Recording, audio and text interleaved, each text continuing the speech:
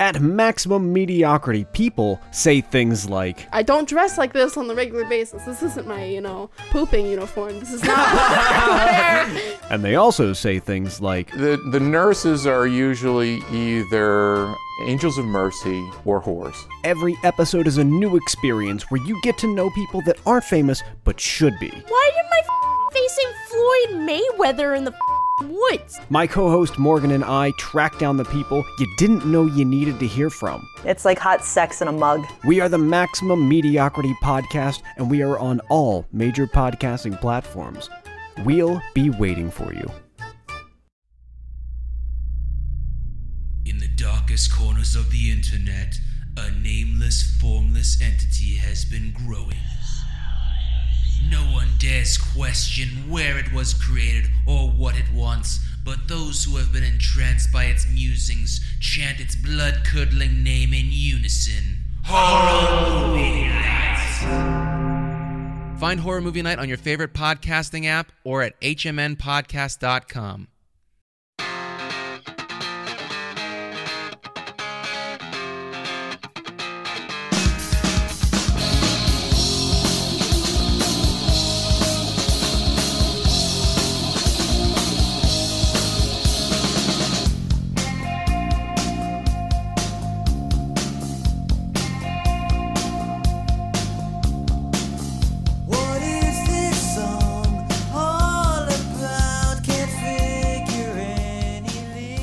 Matt, I can't believe I'm about to say this sentence, but we're about to discuss the 7th Al Yankovic album. I don't know how we got through 7 of these albums already. It's moving fast now. It suddenly feels like this is our first. We've arrived in the 90s. Yes, we're here in the 90s. What better song to first talk about for the 90s? I'm going to bring our guest in now, but I have so much information about just the process of Off the Deep End before we even dive into the song. We are joined once again by fan favorite guest, a person that some people say should just be host a permanent favorite co-host. Guest. Yeah, host favorite as well. MC Lars. Lars, welcome back to talk about Smells Like Nirvana. Thanks. I didn't know what to wear today, so. Yeah. So real quick, this album came out in 1992. The recording of it started in early 1990. So this was also the first album Al self-produced. It was met with positive reviews. It actually peaked at number 17 on the Billboard 200, which is pretty awesome. But literally, he waited 2 years until a song came out that he thought, okay, this is the song that can be the lead single. And I have a couple quotes leading up to this. He said, I really didn't have any really good reason why it took so long other than the fact that I was waiting for Michael Jackson's new album to come out, he explained. Unfortunately for Yankovic, the new album hit a couple snags. When Dangerous was released, after hearing Black or White, Al approached Jackson with a potential parody entitled Snack All Night. Snack All Night. Although Jackson was a huge supporter of his work, he felt that the parody would damage the song's positive message. And told him if he wanted, he could parody any other song off the album, but not Black or White. So then Al turned his attention to Guns N' Roses because they had just released their version of Live and Let Die, and he approached Paul McCartney with Chicken Pot Pie. Chicken Pot Pie. Chicken Pot Pie. McCartney, though also a supporter of Al's work, said that he would love him to parody one of his songs, but he was going to turn it down because as a vegetarian, he could not condone the eating of animal flesh, even in a fictional song. Yankovic understood that, also being a vegetarian. And then Nirvana happened. And we've heard the stories of the Nirvana situation, and we're going to dive into it deeper. But like the paragraphs upon paragraphs upon paragraphs that are written just about this parody, the story of how it came to be, the story of the music video, the story, like, this must be the most documented Al Yankovic song, I'm pretty sure. Yeah, well, because it also comes with, like, it's Al's parody of, I mean, I don't think we could say this again. Like, Al is parodying a song that is, like, just considered to be a universal truth, that this is, like, a change in the pop music culture forever moment. Like, even the biggest songs he has done up until this point, I don't think people talk about the way that they talk about Smells Like Teen Spirit. Yeah. Well, and I want to paint another picture for you that I learned while researching this because I never thought about it from this lens. Like I said, he started recording this in 1990. Yeah. So some of the parodies that he had recorded at that time, he did The White Stuff with New Kids on the Block. Mm-hmm. He did I Can't Watch This with MC Hammer. Yep. And he did the Plumber song for Milli Vanilli. Yes. And up to a certain point, I Can't Watch This was going to be the lead single. Like they had pressed singles to send promotional singles for radio stations and everything. But in the time that he was waiting for more songs to parody, it was like the Milli Vanilli scandal happened and they were gone. Yeah. Like New Kids on the Block kind of disappeared. Like Hammer already kind of fell off around that point. Like that was like, and he was sitting there like, I have 3 parodies of 3 artists that already nobody cares about, which is funny that, you know, he records Smells Like Nirvana. And then the other parody that he records is Taco Grande, which I would say fell off even harder than the New Kids and it's MC the most Hammer forgotten. did. Well, maybe that or the Milli Vanilli track is maybe Yeah. the most forgotten of the parodies on this record. But yeah, no, and I mean, so you were saying it earlier, like the length of time it took to make this record. Like it is also not a coincidence that this is coming off of UHF, which was the number of times in Al's career he has had what could be considered a near career killer. And UHF is a strong contender. And I think it was probably, well, I mean, Al has also said in interviews many times that he was now in hindsight so grateful that Michael Jackson turned him down. Because he would have just been the Michael recorded- Jackson guy. Yeah. If he had recorded another food-based Michael Jackson parody, this is another example in his career where like maybe we're not doing this podcast right now. Yeah. You know what I mean? Like that, it could have potentially not worked. It might have just been enough to make it like this is definitely a one-note act. Yes. And we've had our fill. Pun. Well, I want to dive into this quick story, and then I want to bounce over to Lars because we've talked about this before, and Lars has given us some more insight than what we normally get publicly about this. So Al was really having trouble getting permission for this parody. He needed to get it approved by Kurt Cobain. Victoria Jackson was on the cast of SNL. Nirvana was going to be performing. He gets Victoria Jackson to get Cobain on the phone so he can talk to it. Reportedly, Cobain agreed, but asked if the new parody was going to be about food. Yankovic told him it was going to be about how no one could understand the lyrics to his song, which Cobain thought was very funny. There's also, he says Cobain said something along the lines of that's how he knew that they had made it, was that when Al asked them to do a parody. Lars, you've told us before that if you actually read, I believe you said it was called Serve the Servant, a book about a biography written by Kurt Cobain's manager, that it wasn't 100% like roses and good times with Kurt Cobain in this parody. Yeah. Thanks for asking me that. And this was just something that surprised me when I read Danny Goldberg's Serving the Servant book, which came out in 2019. I'm going to read from it real quick for context. And I'm not, it's the part's not that long. So he talks about how the story you just told. And then he talks about later, he goes, a few months, so Kurt listened, nodded his head and said, "This sounds great, Al," when they were at Saturday Night Live. A few months later, we got advanced copies for the video of Smells Like Nirvana. And when I didn't hear from Kurt for a couple days, I was worried he was pissed at me for facilitating it. I had initially felt it was an honor of sorts to be on the list of superstars that Weird Al had made fun of, but I didn't know how Kurt would react to actually seeing a caricature of himself on MTV. And I was a little unnerved by the comic premise that also made fun of Nirvana's fans. So Kurt ended up liking it, but this is where it came out that like he wasn't completely pleased with the parody. However, a few months later, when the Weird Al album came out with a promotional image of Al naked in the water chasing a donut on a fishhook, Kurt told a writer from Flipside that he thought Weird Al had taken advantage of Nirvana to market himself beyond anything that Kurt had expected. Okay.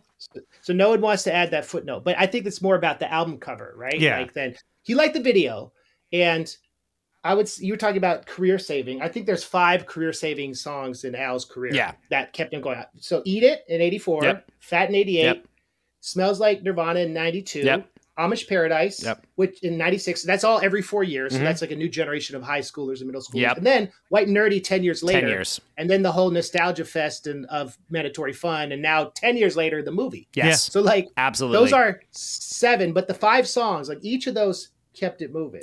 Yeah, and it's interesting that there was 2 Michael songs in there. It's funny, like if you're looking at it through that lens, I totally agree with you on those 5 tracks. That is like new generations introduced to this man by hitting a cultural moment at the time that just was perfect, right? Like he just absolutely nailed it. 2 Michael Jackson songs and then 2 hip hop tracks. This is the one in the middle that is the most unique of all of them because it hit this particular moment, like, and it's also like, I mean, chart wise, I don't know if this was the biggest. It wasn't actually. I know it wasn't because I know White and Nerdy was his biggest hit. But this ever. was his biggest hit since Eat It for sure. Yeah, for sure. Yeah. The song was the second highest charting single after Eat It. It was his second top 40 hit. Yeah. Yeah. So the other thing that's worth noting about this though is that Nirvana's record label, or an executive at Nirvana's label, DGC, actually said that Smells Like Nirvana was responsible for them selling an additional 1 million copies of Nevermind. Of course. So, that's that The Weird Al big bump. Yeah, like, the Weird Al bump. You got to get it. I also have to point out, because we told that story very quickly, but like Victoria Jackson should hope that the most significant thing that she ever did was facilitate this parody.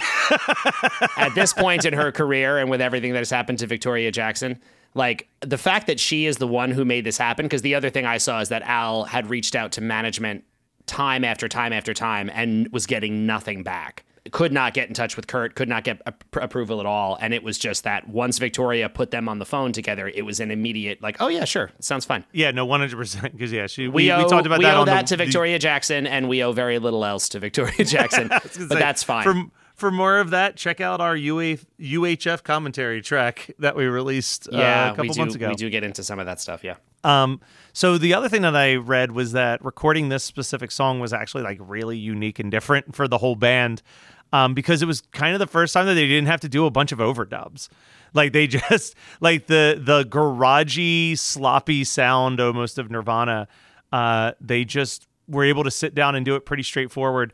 There was a quote actually from John Schwartz who said that the drum part is so loose, the tempos just keep going up and down, and we adjusted the tempos on our song to meet with Nirvana's version, but it was by no means a steady performance. So I have to say, brings up a good point. Now, this is some real like music nerdy minutia here, but I'm going to get into it. First of all, I was surprised because I read that same quote. If you listen to these 2 songs, if you listen to Al's version and the Nirvana version side by side, Al's is definitely a little faster. Yeah. He is playing it. They are playing it a little bit quicker than the Nirvana version. Listen to Al's and then start listening to Smells Like Teen Spirit, and the slowness of the opening riff is actually kind of shocking. Yeah. It's not a fast song. And also, I have to say, and this is a criticism I will very, very rarely lodge, because I don't think I've ever felt this way about anything up until this point. I actually do think that they slightly missed the mark on the recording quality of this parody.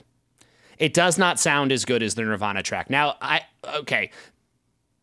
all of the Nevermind record, a part of the reason why it is so famous, like even aside from the sound quality, like it is an incredibly well-made record. It sounds amazing. It is like aggressive and gnarly and raw while still being super slick and clean and well-produced.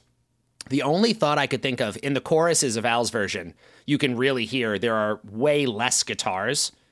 It just sounds more like a live band playing. So Al's vocal is much more present and upfront. And I'm assuming that they must have thought, like, if it would be a hilarious irony, but if people can't understand Al's lyrics, then the whole thing is blown, right? We need people to be sure that they can hear every word Al is singing about how people can't understand what Kurt is singing. Otherwise, the whole joke is lost. But listening to the 2 of them side by side, I actually do feel like it's not as sharp a sound alike as I am used to hearing from Al and his band. I also feel like you have to give credit because it's Butch that did Nevermind, right? Butch Vig. Yeah. You're going from Nevermind, Nirvana, established producer Butch Vig to Weird Al's first ever attempt as a producer. Yeah, and it was recorded at Sound City in California. I mean, this is a top shelf recording. Yeah. That they did for Nevermind. So Wait, Matt, are you saying Weird Al didn't record this at Sound City? he did not. No, he did it. No. They did it on their own as they're somewhere in California, but not at Sound City. Yeah, so I think that Nirvana had definitely had the more experience, even though they were a newer band. Yeah. Behind the production side. But of it's things. just interesting. Yeah. On UHF, I actually felt like Al and his band got a slicker sounding performance of Money for Nothing. Yeah. Than the Dire Straits version. Like, it actually sounds so sharp and clear, and like it's perfectly produced. And again, you're right. I hadn't even considered that this is the first album without Rick Derringer. So maybe some inexperience is at play in that regard. I don't know. That's, fair enough. Hey, Milligan. Yeah. Milligan. Let me, in terms of the lyrics, you made a good point that I wanted to quote something else from Kurt Cobain's manager's book about why he liked the lyrical parody. Yeah. Okay. To many Nirvana fans, Smells Like Teen Spirit played the same role that Allen Ginsberg's Howl did for the Beat Generation, or Like a Rolling Stone did for the Boomers. Kurt enjoyed the Weird Al parody of his most famous song, but I felt that some old school rock fans missed the point of Weird Al's flippant opening in the voice of a Philistine. What is this song all about? Can't figure any lyrics out. To me, Weird Al is affecting the attitude of someone who doesn't get Nirvana, but actual Nirvana fans had no problem understanding the meaning of the lines like, with the lights out, it's less dangerous, here we are now, entertain us. Part of the joy and liberation that the song provides is the ability to separate yourself from those who are overly controlled by mainstream culture, and to know that in rejecting it, you become more powerful. So like people who like to wear the shirt but don't really understand the lyrics. Yeah. That's what Danny thinks he's making fun of, which I think is cool. I think it's totally true. And I also, to go back to the lyrics, there's something I love about, this is with the exception of a couple things, this is a big marker in Al doing a parody about the original. We've talked about, like Still Billy Joel to me, of course, is like there's some self-referential moments that he has done up until this point, but this is the first time he's done a hit. Yeah. Talking about the original thing that he's parodying. And the original lyrics to Smells Like Teen Spirit are legendarily obtuse, right? Like, to this day, you can go online and you can read for hours about people's theories and ideas about what some of the lines of this song mean. There's not a consensus on some of the lyrics. My understanding is that Smells Like Teen Spirit was written based on like just random lines of poetry that he sort of strung together to form a song, and it wasn't like this is not like, it's not a narrative in this song. So Al pointing out, there's something really interesting here about the idea of Al pointing out that you don't understand the lyrics, but the lyrics also being so obtuse and hard to wrap your head around in the first place, kind of, it almost doesn't matter as much. Like, the spirit of the song is the whole thing. Like, it's okay. I feel like a lot of Nevermind was also just like what syllables make the most sense, right? Because like you have like, if you grab that DGC Records compilation that has like Einstein at the Beach by Counting Crows and like all these deep cuts, it has, I want to say it's Go Away by Nirvana on it, but it's called Pay to Play, and it's like completely different lyrics to the exact same song, because they were just like, it was way more, I think that people forget that like shoegaze was such a huge element of what Nirvana was doing, in the sense of that it was this like, the music is so not important to, or the lyrics are so not important to anything. It's kind of what became like the driving force of something like mathcore. You know what I mean? Like, mathcore is such a hard thing for some people to wrap their head around, because it's like, well, why would you make an album where you have the drums and the bass so much louder in the mix than what the guitar and the vocals are doing, and that like the vocals are being treated more like a background instrument and the bass line is being treated like the lead vocal mix. Like, it's not normal to like pop music, and Nirvana kind of found that perfect magic sauce to do all of it. And Al talks about the lyrics a lot in interviews. Like, I saw that one thing he said was like, I try not to go with the obvious route with my songs, but sometimes the most obvious is also still the best. And like writing a song like that. One of the lines that made me laugh was that he said he woke up in the middle of the night and just wrote down the phrase "Bargle Novel's House" on a piece of paper. I love that line so much. I think that is the most, like, that's my favorite joke of the whole song. The "It's hard to bargle Noddle's house with all these marbles in my mouth." Yeah. Like, that is just, I don't know. That's like, it's just so brilliant and clever and funny, and feels like the sort of thing, like, I can't imagine anyone else coming up with that. I think one of except my for other him. favorite lines in here is "Sing distinctly, we don't wanna." Yeah.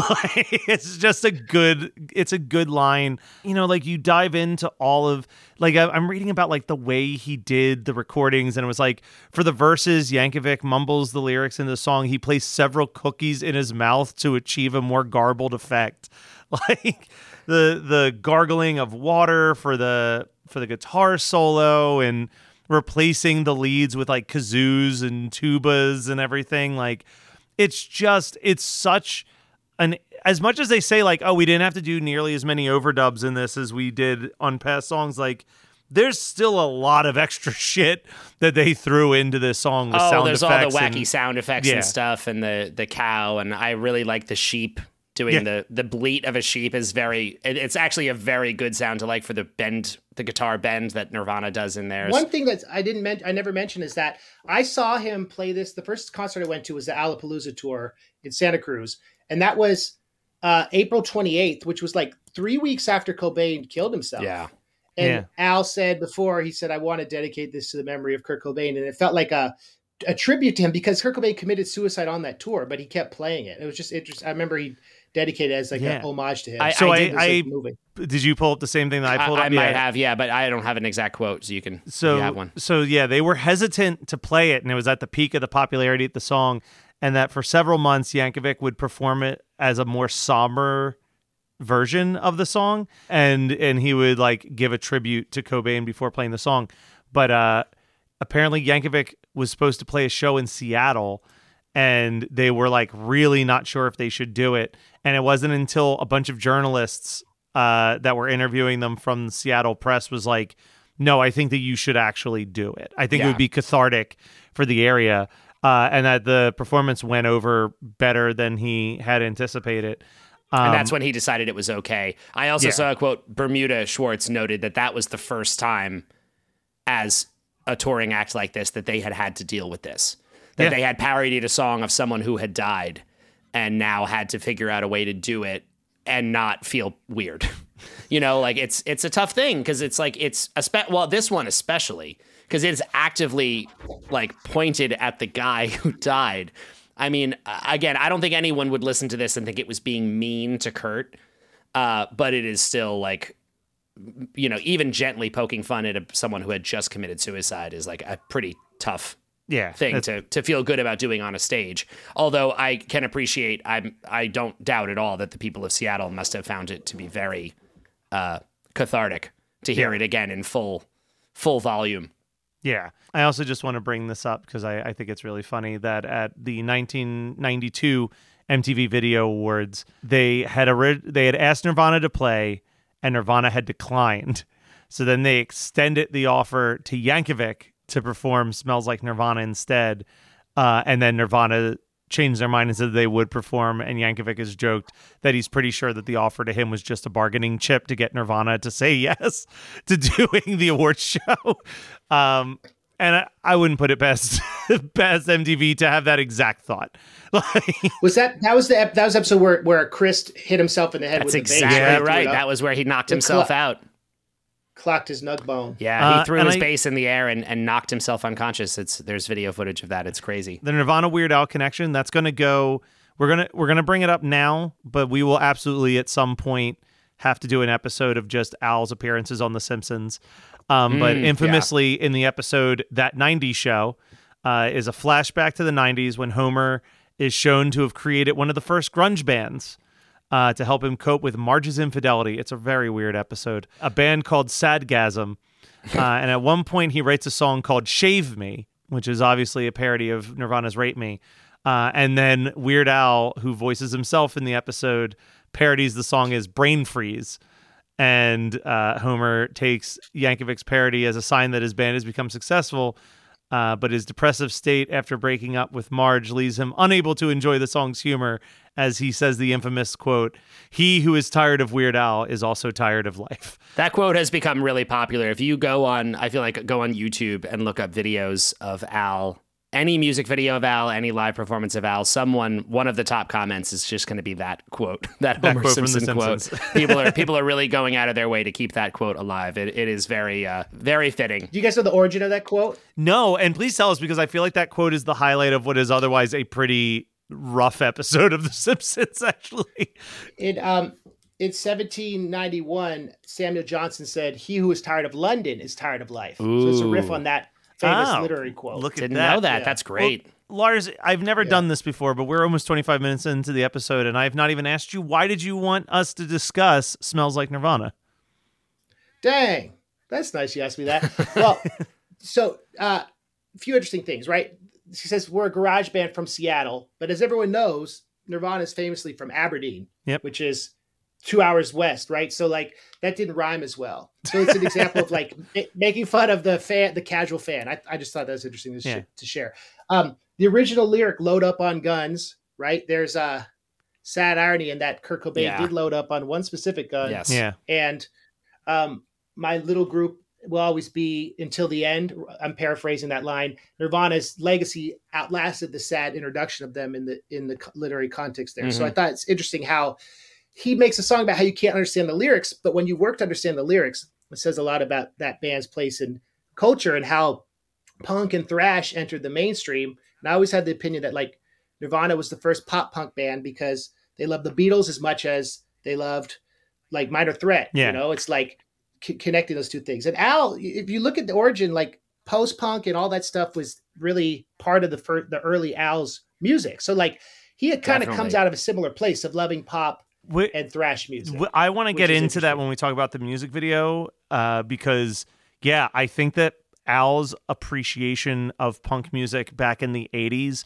really helps with this video, because there is another version of this video in an alternate universe where it is someone who doesn't have that love and appreciation, where this video feels like old man yelling at cloud. No, it's true. I also did see there was an example. You know, we talked before about Al's taste and how I think Al has very, based on his originals and his parodies, I think Al has very hip music taste. Like I think he's like a record store guy, in my opinion. That's how it seems to me. And he had said that he heard this song. He already knew Nirvana, which means he was hip to Nirvana in the Bleach era, where they were on Sub Pop and were a very, very small, like another like grunge bands like Mudhoney or the Pixies, where you really had to be in the know to be listening to these bands. And heard this song and loved it, but did not initially think it was going to be big enough to parody.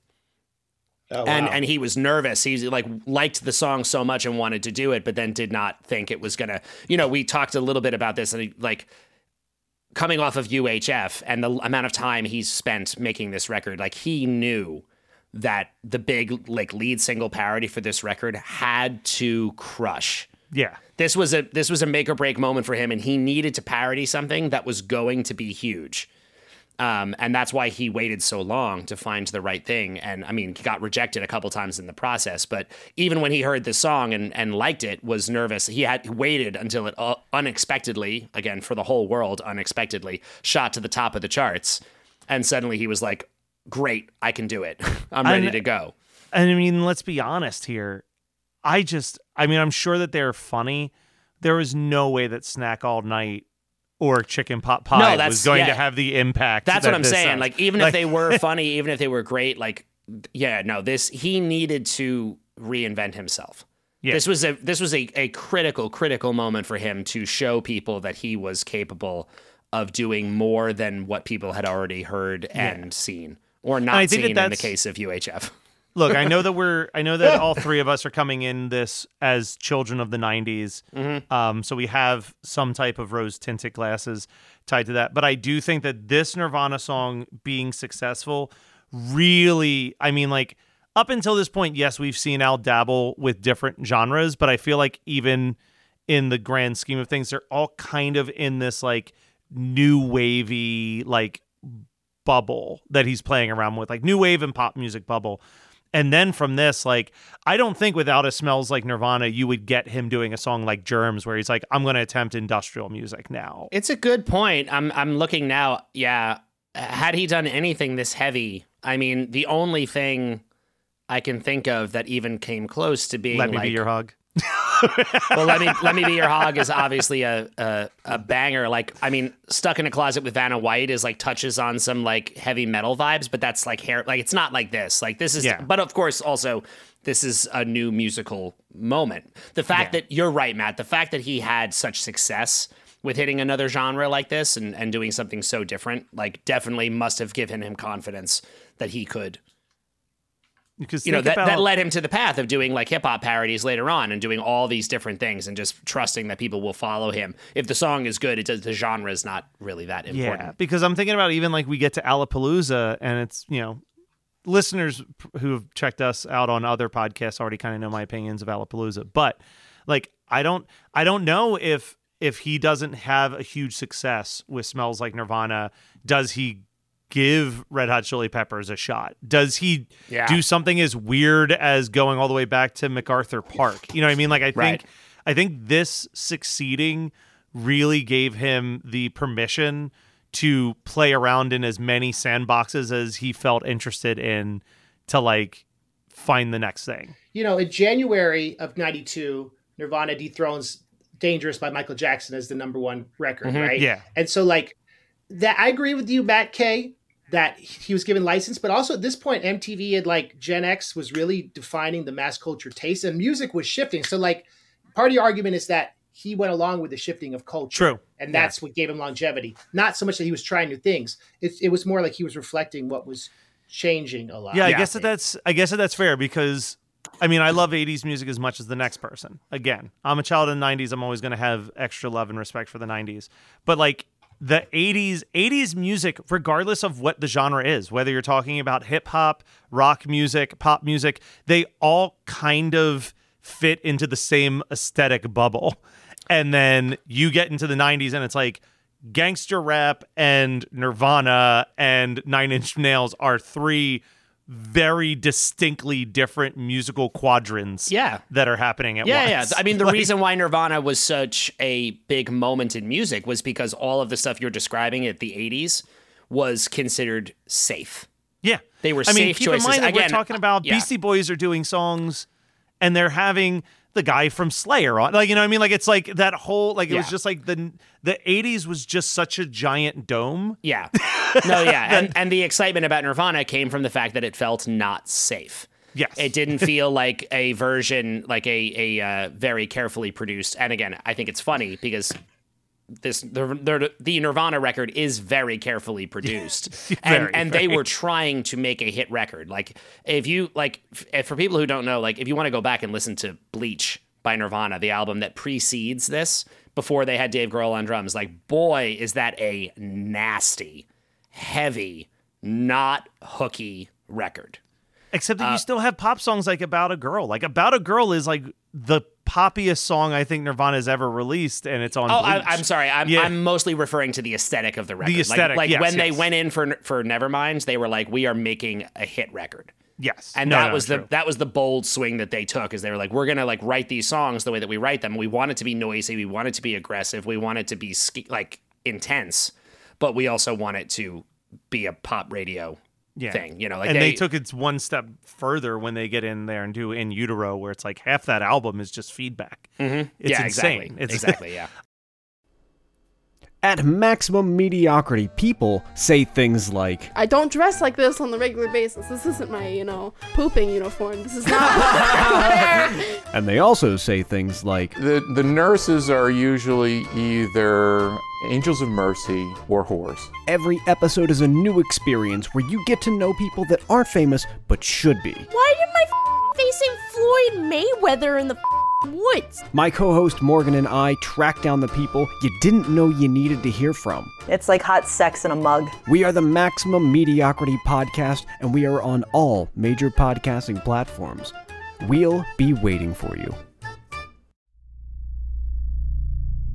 In the darkest corners of the internet, a nameless, formless entity has been growing. No one dares dares question where it was created or what it wants, but those who have been entranced by its musings chant its blood-curdling name in unison. Horror Movie Night! Find Horror Movie Night on your favorite podcasting app or at hmnpodcast.com. 91 Donkey Lane is a magical apartment complex that contains immense power but lacks intelligent inhabitants. What is happening? I'm getting texts. Why are we getting a lot of texts? People found out what we did. Oh, dividing Mike Myers into an infinite amount of tiny Mike Myers? Listen to 91 Donkey Lane for free on Spotify or your favorite podcasting app. More at 91donkeylane.com. See you there, you donkeys. Let's talk about the music video a little bit. A few facts here. It was directed by Jay Levy, fresh off of doing UHF. And it's a pretty shot for shot of the original video. It's funny, you were talking about the difference in the speed of the song. When I went on YouTube and I typed in "Smells Like Nirvana," I wasn't paying attention. And the first thing that came up was Nirvana Smells Like Teen Spirit. And I clicked it. And it was a solid 10 to 15 seconds into the video before I was like, this is the wrong video. This is the real video. The opening is some of the shots are absolutely identical. And they talked about that. They said that Yankovic used the same props, the same actors, meticulously rewatched the video to get the same camera angles, shot it in the same Culver City soundstage that they shot the video in, hired the same actor to reprise the role of the janitor. And they were even able to have a conversation with Samuel Bayer, who was the original director, to prepare for the video shoot. And Yankovic noted that he certainly went along with it, but he felt that Bayer was the least enthusiastic person about seeing his work parodied. And then up in 2009, on a Twitter post, Tony Hawk revealed that he's one of the extras skateboarding in the video, and Al was not aware of that until he saw that tweet. I love that. Apparently they brought in a bunch of like local skater kids, and Tony Hawk was one of them. It's unclear where he would actually be in the video. Like, you don't really see. I mean, I don't know if you'd recognize baby Tony Hawk. Yeah, no, it's, he got the same stuff. The janitor, who I love the fact that they got the same janitor, Tony De La Rosa is his name. They noted that they brought him back on, and they said it seemed like he didn't know who Nirvana was. He didn't care about anything. He was just like, yeah, you want me to do this again? Sure, no problem. He was just more than happy to no questions about check. Putting on a tutu and doing a little dance. Yeah. There's a scene where he pulls the donut out of the cleaner thing, and I always thought about the cover of the album, the donut in the water. That's right. Yeah. A great little extra.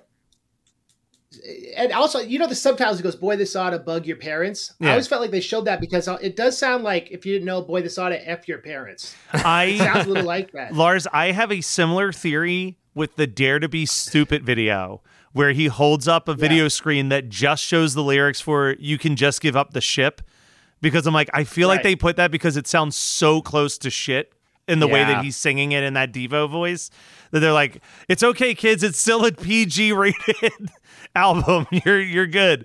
And speaking about speaking about PG and G rated, I was doing a little bit of research for, when we get to 1997, we're going to take a pause from Al's music, and we're going to dedicate 13 episodes to watching the 13 episodes of the Weird Al show that aired on Saturday mornings.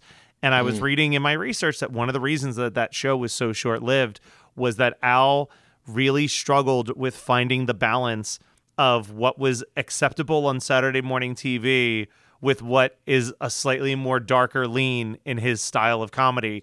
And boy, is this video filled with some of that darker lean, where you've got like the kids escalating to the point that they're ripping each other's heads and arms off throughout the performance and blowing up buildings.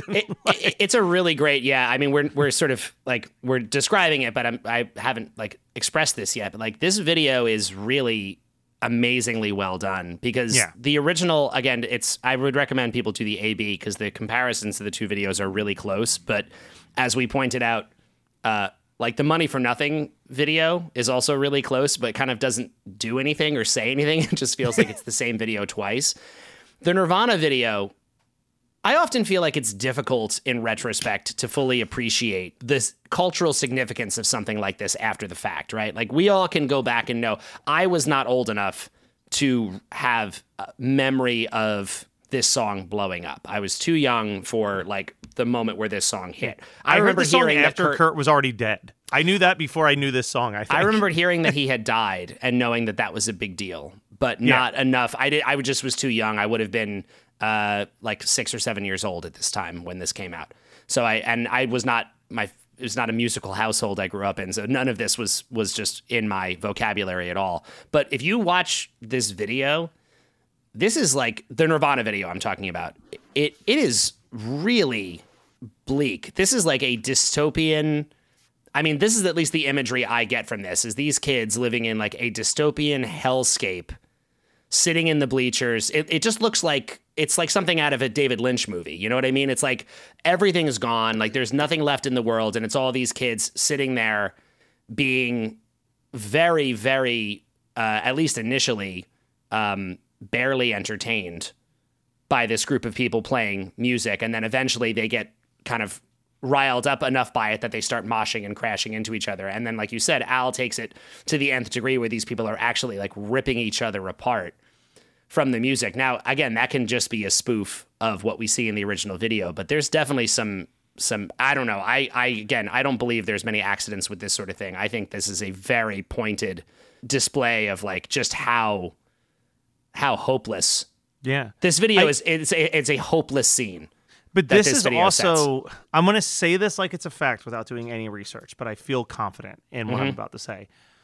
I feel like this was one of, if not the first thing satirizing what was the slacker generation. Like Gen X, like it wasn't, because I don't think we got like the State sketches where they would do parodies about this until another year or two. I think the State launched in 93. Like, I think that Al's video is one of the very first things that acknowledges like there is this movement, and it has got this group of kids who are just jaded.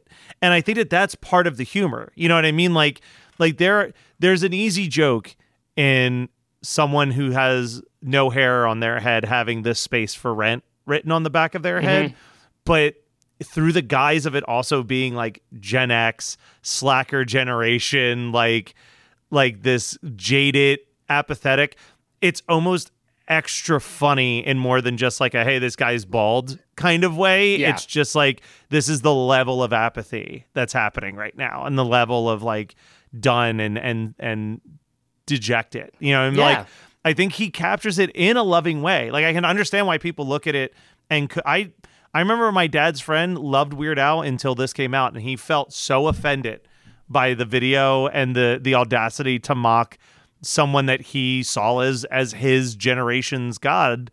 Like, but I think watching this video, and every time I watch, I'm like, this Al knows exactly what is happening in music and what this movement is and what it's about and what the emotions are. And it is a very loving ribbing, as opposed to, you know, the song that we bring up all the time. It's still Billy Joel to me. Seems so pissed off at Billy Joel as a human being. like when you listen to that song. Speaking of Billy Joel to me, Billy Joel to me, Smells Like Nirvana, and Achy Breaky Heart are always pointed at in like essays about legal history of parodies as fair use where he wouldn't have potentially needed the permission. If you look at the U.S. Copyright Act at 17 U.S.C. 107, the idea that the effect of the use upon the potential market or value of the copyright work is considered, and you comment upon the original, right? So like the nature of the copyrighted work and the amount and sustainably used portion used in relation to the copyright work as a whole comments upon the original, evaluating the context of the work as its own freestanding thing. So still Billy Joel to me, Achy Breaky Heart, Smells Like Nirvana, they all tie into looking at the piece of music from like a fourth wall, right? Whereas like Fat, it's not really looking at like Michael Jackson's use of his bass line overpowering his vocals. Right. Yeah. Those three songs are legal, like examples where he wouldn't have needed permission because it's fair use. So it's just interesting that like you mentioned that, because I thought citing that copyright ruling is important. Yeah. You know? So, no, 100%. No, it's very, very true. Yeah. I think that this is, I had not actually thought about that before, but that makes total sense, Lars. Because again, it's like, it's all about the parody of the original thing. No other content, no other material is factoring into to what he's doing with the parody. It's just all completely self-referential. Yeah, this is, this is so Wizard Behind the Curtain, listeners. We recorded this episode and Let Me Be Your Hog on the same day. I'm going to spoil that. I'm going to reveal the wizard. Wow. The reason I'm doing that is because I think it's kind of funny that at this point I'm like, all right, I think it's time that we can start ranking this bad boy. And I'm pretty sure that this episode will actually be shorter than our Let Me Be Your Hawk episode, which just seems insane to me. Well, but before we do that, I have a couple other things I really want to talk about on this. If we don't mind. Let's get this to an hour, baby. I'm also surprised. I'm always surprised when he does this, but Al shortened this significantly. Like a solid minute and a half or something. For people who listen, all of the pre-choruses are half as long as they're supposed to be. There's an instrumental break after the solos that he cuts. He shortens this song, and then only then did I notice, like, the original Smells Like Teen Spirit is 5 minutes and 1 second long. Yep. For a radio single, that is really long. Even the video, when they edit it for the video, it's still 4 minutes and 30-something seconds. Yeah. Like, they like maybe trimmed down the outro, I think, for the radio. Maybe, that was it. yeah. But the, all of the hello, hello, hello, Al just shortens all of that. I guess there was just not any more joke to put in there, and it was just felt like extra air. But it's rare that he changes the form of a song like that, so that surprised me to see. A great little fun thing I found here, and it's funny because another one of those songs where it feels like there's audio jokes that are specific to the video, but have made it into the actual recording of the track. And one of them is, so he does the gargling of the solo. The guitar solo is gargled, and then there's a group of kids playing it on kazoo. And then after that, it's a lonely tuba that plays the line. The tuba part, they brought in a special guest, and the special guest tuba player is a guy named Tommy Johnson, who was a professional orchestral tuba player. Guys, Tommy Johnson is the guy who played the lead tuba melody line to the score to Jaws. Oh my God. That guy. That's great. Good job, Matt. That guy is playing the tuba solo in Smells Like Nirvana. I love the fact that they brought in someone who is that heavy a hitter to play this goofy throwaway, a 3-note tuba part. I mean, I guess to be fair, Jaws is a 2-note part, but still, that's crazy. It just blew my mind that was that's him. So yeah, there's a good fun fact. Tommy Johnson, tuba player extraordinaire. And then only other note I had here is specifically Chris Novoselic was asked about this music video, talking about like how people felt about it, and he said that they were actually nervous when they signed off on the video. He says they thought that they were going to be torn apart by Al, and when they watched it, they just loved it. Yeah. They thought it was really, really good. I think that it's a great example of Al making fun of it while also clearly getting the message behind the original. And in my opinion, again, it's interesting to think about people who saw this and felt like Al was just absolutely destroying one of their idols. Yeah. But to me, this feels like the perfect example of like making fun of it while clearly also completely supporting the message behind the original song. It's a really difficult line to walk.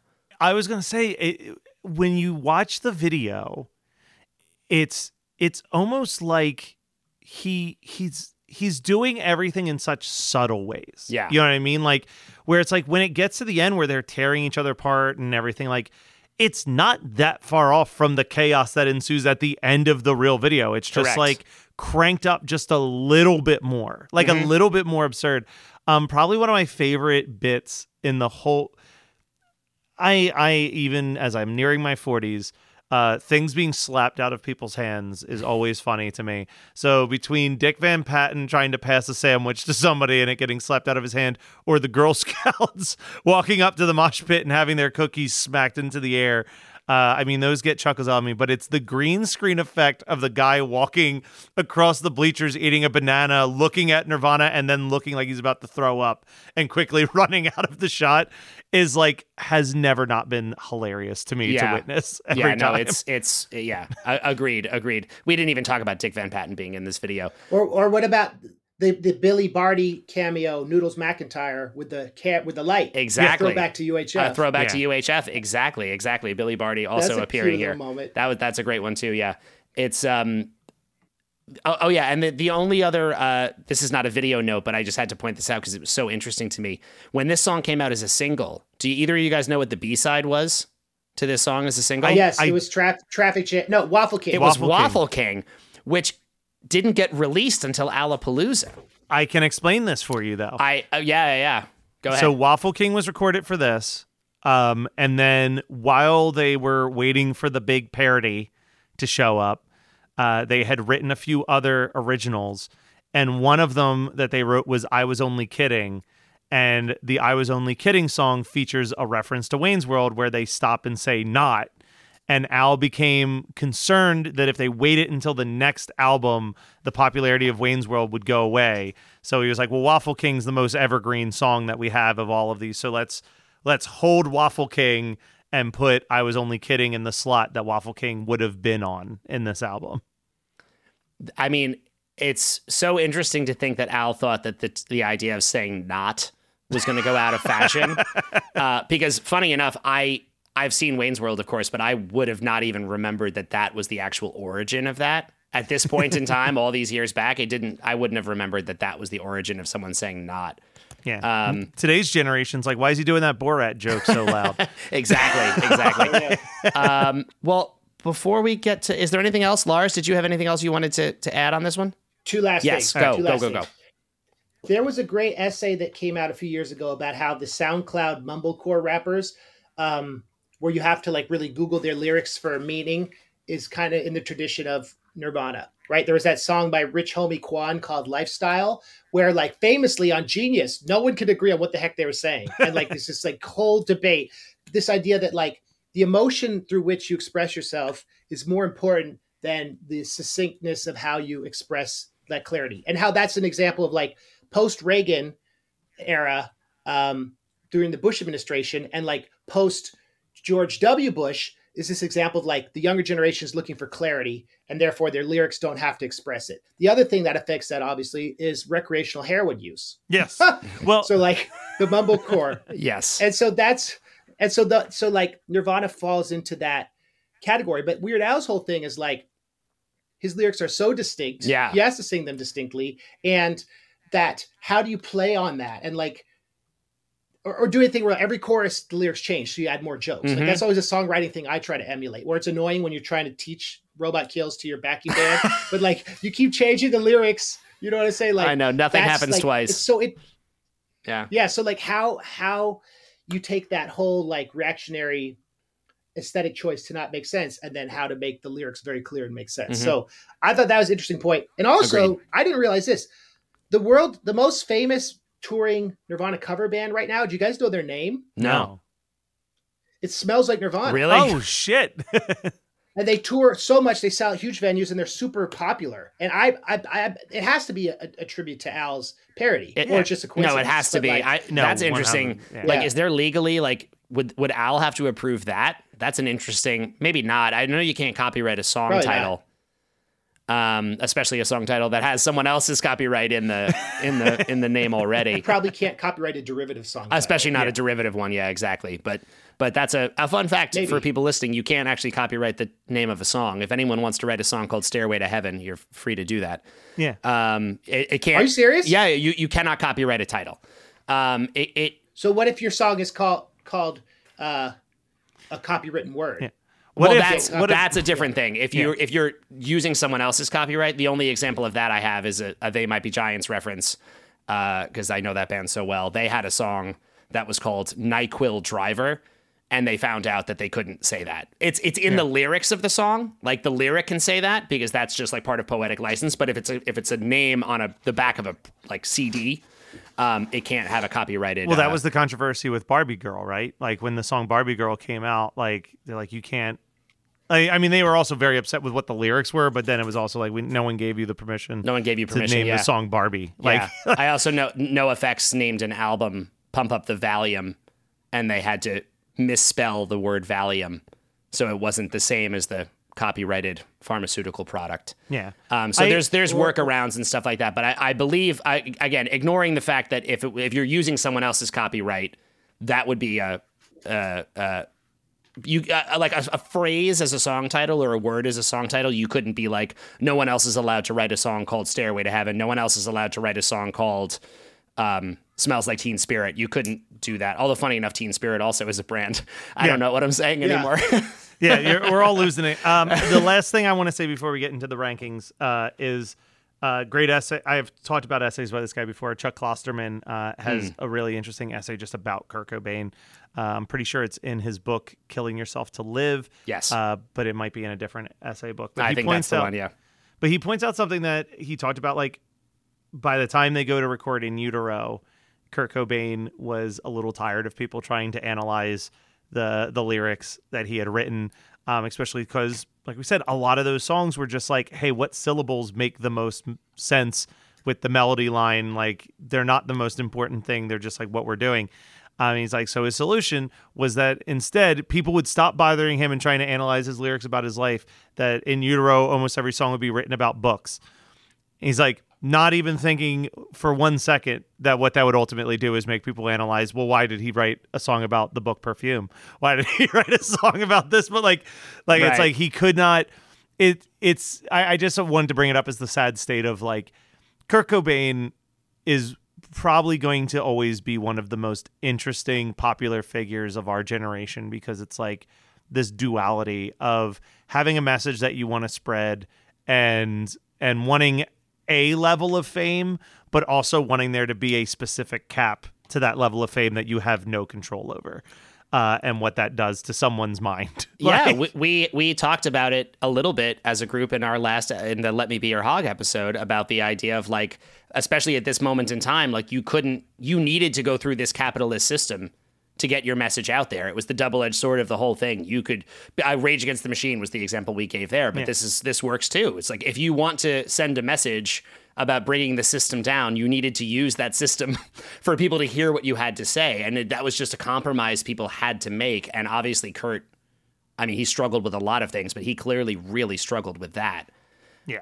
And the idea that he had to become a celebrity to talk about things that should have been the absolute antithesis of celebrity. Yeah.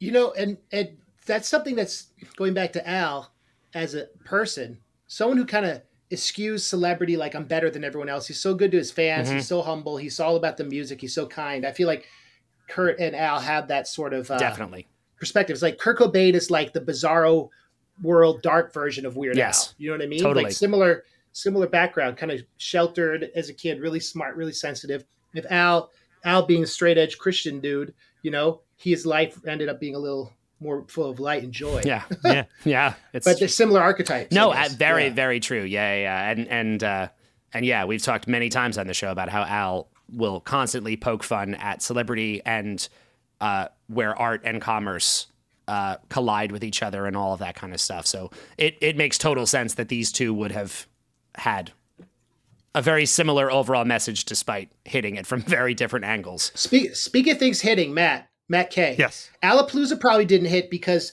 there wasn't the same cultural zeitgeist moment that Smells Like Nirvana had. It was all the hangover of the grunge era, Aerosmith and Billy Ray Cyrus. If he'd had another moment that he could have hit, that album, I think, would have resonated better. That album came out at a really weird musical time, for sure.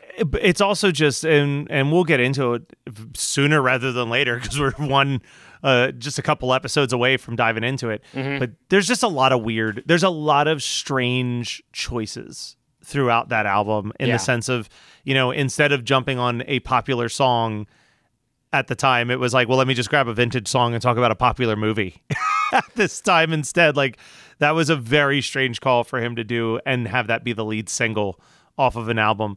Well, our conversation today certainly explained one thing that I always was confused by on Alapalooza, which is why he has two what seemed to be very obvious Peter Gabriel style parodies on the Yep. same record. And that's why. And it's because he pushed Waffle King and then also Yep. didn't want to cut Talk Soup.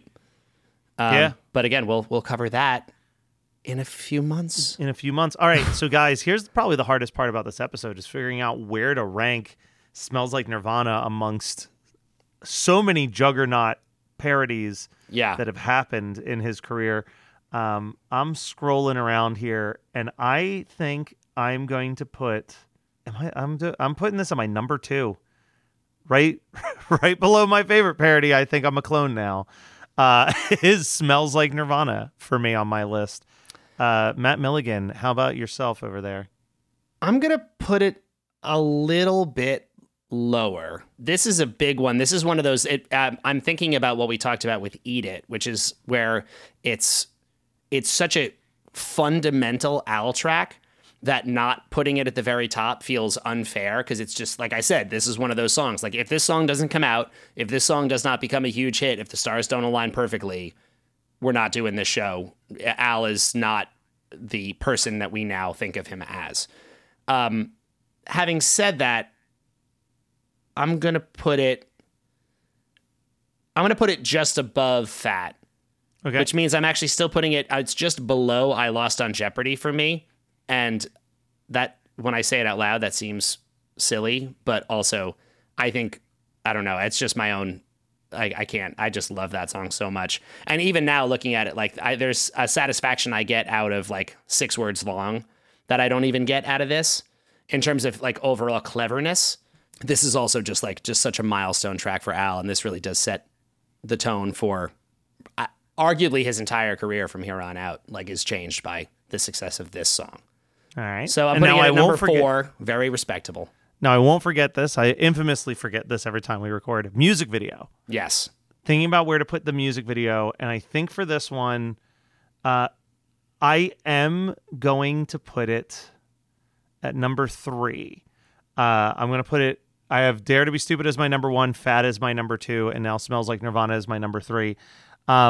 Just because I think that similarly to how Dare to Be Stupid is just a visually unbelievable music video to watch, and it really captures everything that Devo represented, and Fat is such a great usage of like the cinematic element of this like 12-minute bad video and like consolidating it into like a almost pitch perfect representation. Smells Like Nirvana does just an equally good job of doing the same thing, but I think that Fat has way better jokes per second throughout it than Smells Like Nirvana. I would agree. I'm going to put it in the exact same spot as you. I think that, like we talked about on the Fat episode, that is like, that video is everything on that song. Like that song is elevated so much by the jokes within that video, and that I think makes it, I feel like it needs to be ranked higher for just how effective it is as a music video. This is a great video, and like I said, it's funny and also very dark and very like the violence in it, and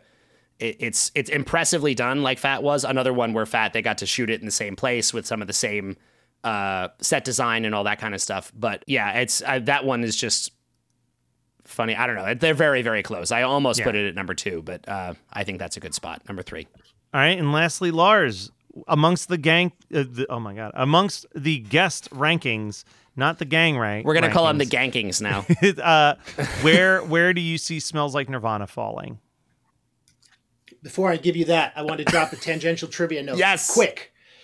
Kurt Cobain famously didn't like the Tool Sober video because it was a ripoff of some German director. The dude who did the Tool Sober video also did Green Jelly's 3 Little Pigs, and part of the animation crew on 3 Little Pigs worked on Jurassic Park, which was the single for the next record. That's right. And so Green Jelly, going back to the point you made, had to change their name from Green Jello because they had a copyrighted thing in their title. Yeah. So I thought I'd draw that connection. Cobain's disdain for the animation pain became Alapalooza's visual stain. Hey, just saw that. Look at that. You're gonna make a song about the history of Weird Al and Nirvana. Like, that was a great glimpse into the creative process. It could be a whole album. Smells Like Nirvana's number 1 everything. There you go. Best video he's ever done. Will do. Number 1 everything. And Bump. Would I Bump? Whatever was at number 1 is now number 2, bro. Okay. Well, that work? Well, you already Does that did that, work? but you can move something else. I know you were shocked that Money for Nothing is all the way at the bottom of the list underneath Living with a Hernia. If you want to. Yeah, I'd give Living with a Hernia below Money for Nothing. All right. So just swap those two at the very bottom there? You can take Money for Nothing as high as you want to take it, honestly. Money for Nothing, then I'd take all the way up to Money for Nothing is above Hot Rocks Polka. All right. There we go.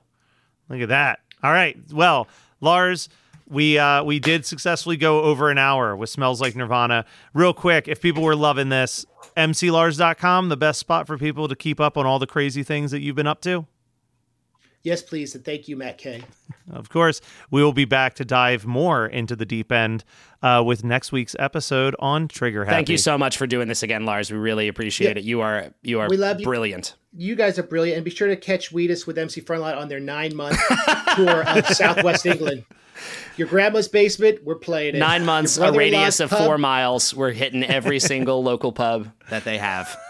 And hear Fred a lot play songs from 1997 for 2 hours, or something from both of his albums in the last decade. Oh God! Oh my God! Love you guys.